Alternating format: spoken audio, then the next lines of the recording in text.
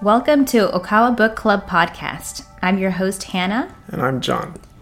Continued from our previous episode, we will be discussing Master Okawa's latest title, The Laws of Hell. It follows.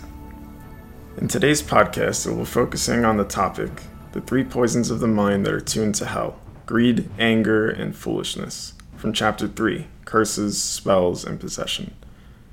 And we thought it would be a great idea to contemplate the three poisons of the mind through three short reflective meditations. Yes, Master Okawa says in this chapter, you do not need to ask a psychic or a spiritual expert to know where you will go after death. You will know it just by examining the life you are living. When we hear the word greed, our immediate reaction is, I know someone who is greedy, but I don't have it. I'm not greedy. But greed is a covetous heart. The heart wants to take love from others. Master Okawa says nearly all the people who live by taking love will go to hell.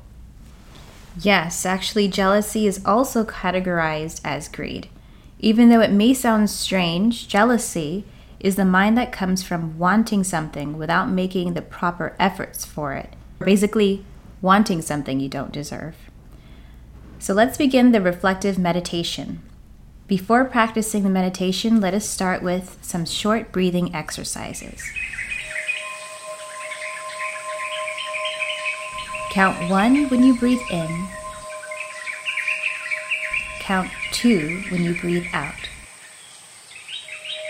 Count up to 10 and come back down to 1 at your own pace. Okay, hopefully your mind is calm now. It's amazing how much we can calm our minds by taking deep breaths. So let's start from the first poison of the mind, greed. Please contemplate on the following questions. Do you have a mind that demands love?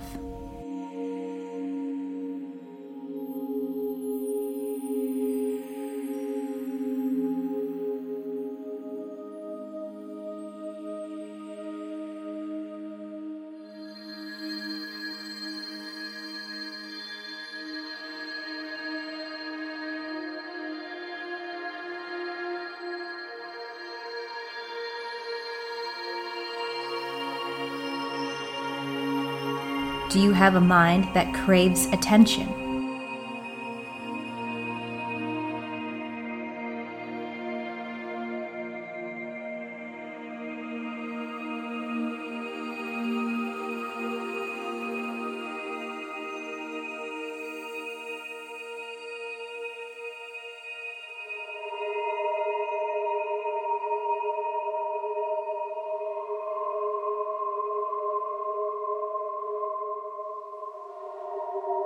Do you have a jealous mind?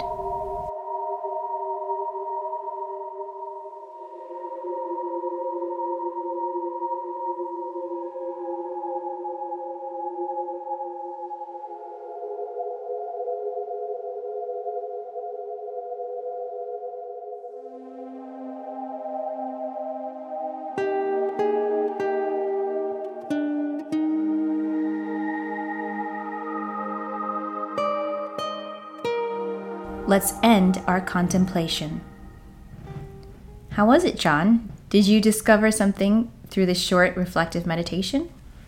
I found myself reflecting on some times in my past where I had perhaps just accomplished something in life and didn't feel happy with the acknowledgement or response I had received from people around me. And it's interesting because I think sometimes those feelings can endure in you, and that's kind of what I was seeing in myself. Mm-hmm. Yeah, it's very interesting that jealousy is a form of greed, too. I feel like this world, there's so much jealousy roaming around with social media and things like that. So it's very easy to see the beautiful life, but not the hard work that goes behind it. Mm-hmm. And we all kind of know that in the back of our minds, but we refuse to let it be a factor of their great success for some reason. But it's always a great reminder to know that, nothing comes from nowhere. There's so much effort. There's so much, not only just effort, but the state of mind is so important. and attaining success and stuff. So yeah, it's like check your mind before becoming jealous is what I thought. Or greedy. It's like, yeah, very interesting that when you're greedy because you want something you don't deserve. It's like, what makes you think you deserve that? Right. Or that someone else deserves it less than you. Yeah. The second reflective meditation is about being mindful of anger. Since our feelings of anger are often obvious, this one might be a little easier to practice. Do you get angry easily? If so, think about why you get angry so easily.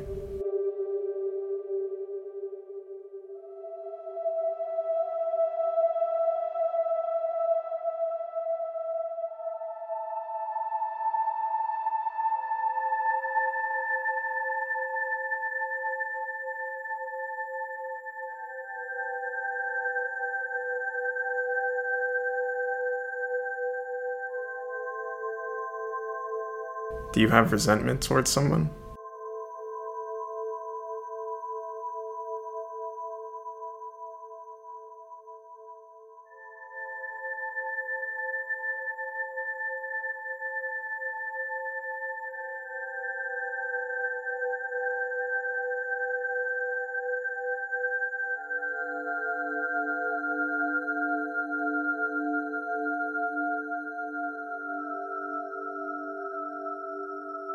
Do you hate or have a grudge towards someone or something?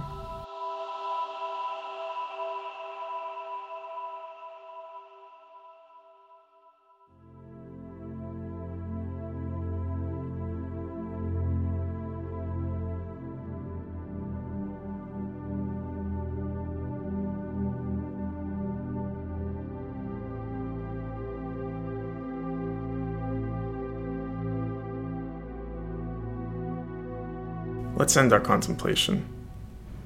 How was it? How about you, Hannah? Yeah, anger is a big one.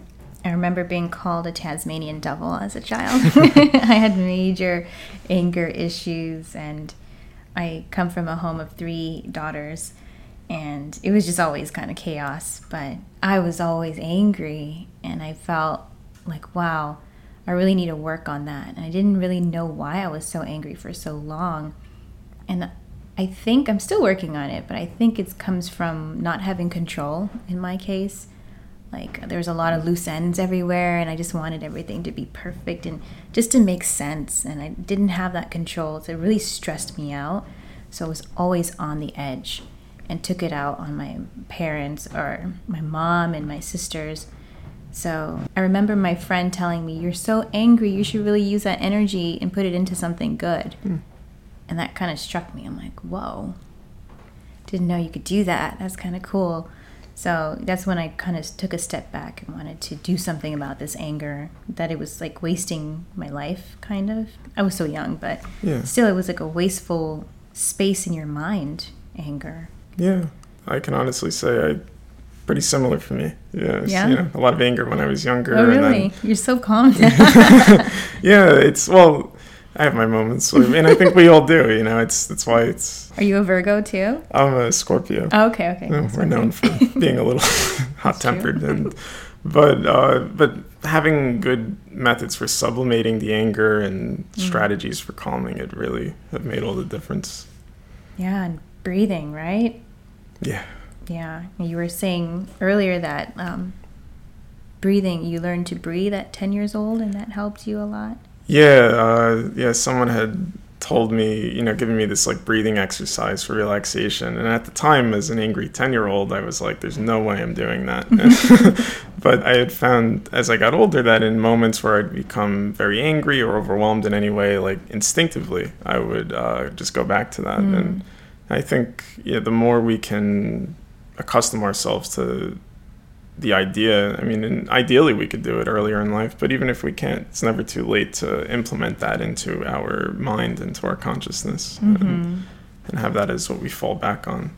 Yeah, and it's also so important to be mindful of when you're being angry and don't let it like overcome you or take over. It really does feel like this inner monster that unleashes. So just leash it up and control, just take it back. It's hard though. Like in the moment, it's like easier said than done. But yeah. That monster can be very convincing sometimes. Yeah, very convincing, very logical too. Oh, yeah. Yeah. Yeah, and that's why we do a lot of breathing exercises before meditation. It's very important, like never underestimate the power of deep breathing, because it really oxidizes your mind and slows everything down and regulates. And it's a very important step before meditation because you can think more clearly. And I think that's the idea behind breathing when you get angry too. Yeah. All right, let's move on to our last reflective meditation, examining the mind of foolishness. In the broader term, foolishness is the mind of not knowing the truth. In other words, it is often called spiritual ignorance. But as for individuals, we could say that foolishness is the mind of not knowing the laws of cause and effect, and it often manifests as complaints or complaining. So let us begin our meditation. Do you blame others for your misfortune?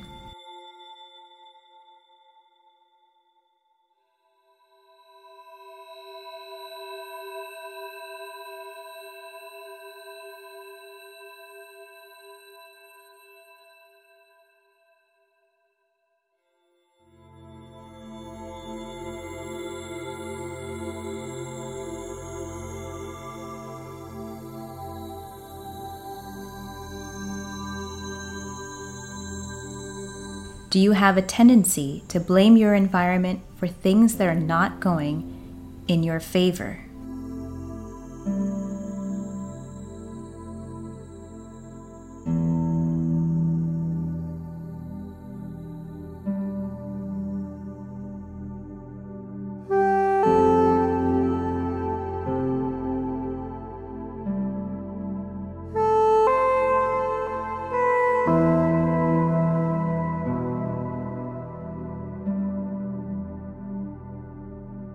Let's end our contemplation. How was it? How about you, John? Yeah, I think this was really an interesting one. I think there's a difference between blaming our environment and understanding our environment so we can adapt to it.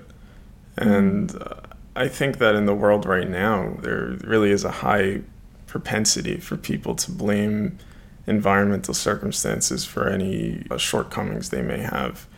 And I think that the only way we can ever hope to overcome that is through adapting. And in order to adapt, we have to essentially become less foolish about the situations that we're in. And it's a very nuanced, complex thing in the world today, which I think the messages we're getting a lot in the media are more about blaming everybody for everything instead of, which, of course, that's just taking us away from ourselves though, right? Yeah, the lack of self-responsibility also, I think, is foolish. When you decide to not be responsible for anything is a very loose way of living. It's a very foolish way of living because then, you just set yourself up to blame everything and everyone. And you just complain and like, oh, it's because of this, because of that. And I remember someone telling me, I'm not complaining, I'm stating the obvious. It's like, wow. Yeah, but it was an excuse, basically. Right. So, it's hard to detect this in yourself, but we really have to put a big antenna up for this. It's not easy to detect in yourself, and neither is greed earlier, too. You always think, that you can see greed in others very easily, but it's very hard to see it in yourself. So, in other words, self-awareness is so important, and the whole point of meditation and reflection. Yeah, self-awareness is something we all really do have access to, and it's even anger. Like, we know it's there, but it can, as you said before, it can be such a logical monster that it can convince us that it's totally justified. Yeah, and there is justifiable anger, right? Like, that's what Master does talk about. When it's something to fight for what's right or justice. But again, that's like you really have to understand what you're angry about. Right. So, Yeah. Overcoming, the foolishness is really a challenging, I think, lifelong process. Yeah, you will never know everything. And I think we have to be aware of that and not necessarily content, but just be aware that you don't know everything. Master Okawa says that the remedy for greed is to know how to be content. In other words, generate the mind of gratitude by counting your blessings. And the remedy for anger is to attain serenity within and generate the mind of mercy, knowing that we are all equal as children of Buddha or God by sharing the same Buddha nature or divine nature within. And the remedy for foolishness is to study the truth. Knowledge is what sets us free. By reading Master Okawa's books and understanding the laws of cause and effect and the laws of the mind, this really helps us to overcome our negative mindsets and shift our way of living to a more constructive and positive way of life. Yes. And with that said, we truly recommend you to read The Laws of Hell and educate your soul. That's it for today. Thank you for listening. The Laws of Hell is available at Amazon, Barnes & Noble, and other bookstores. For more information, visit okawabooks.com. Until next time, thank you. Thank you.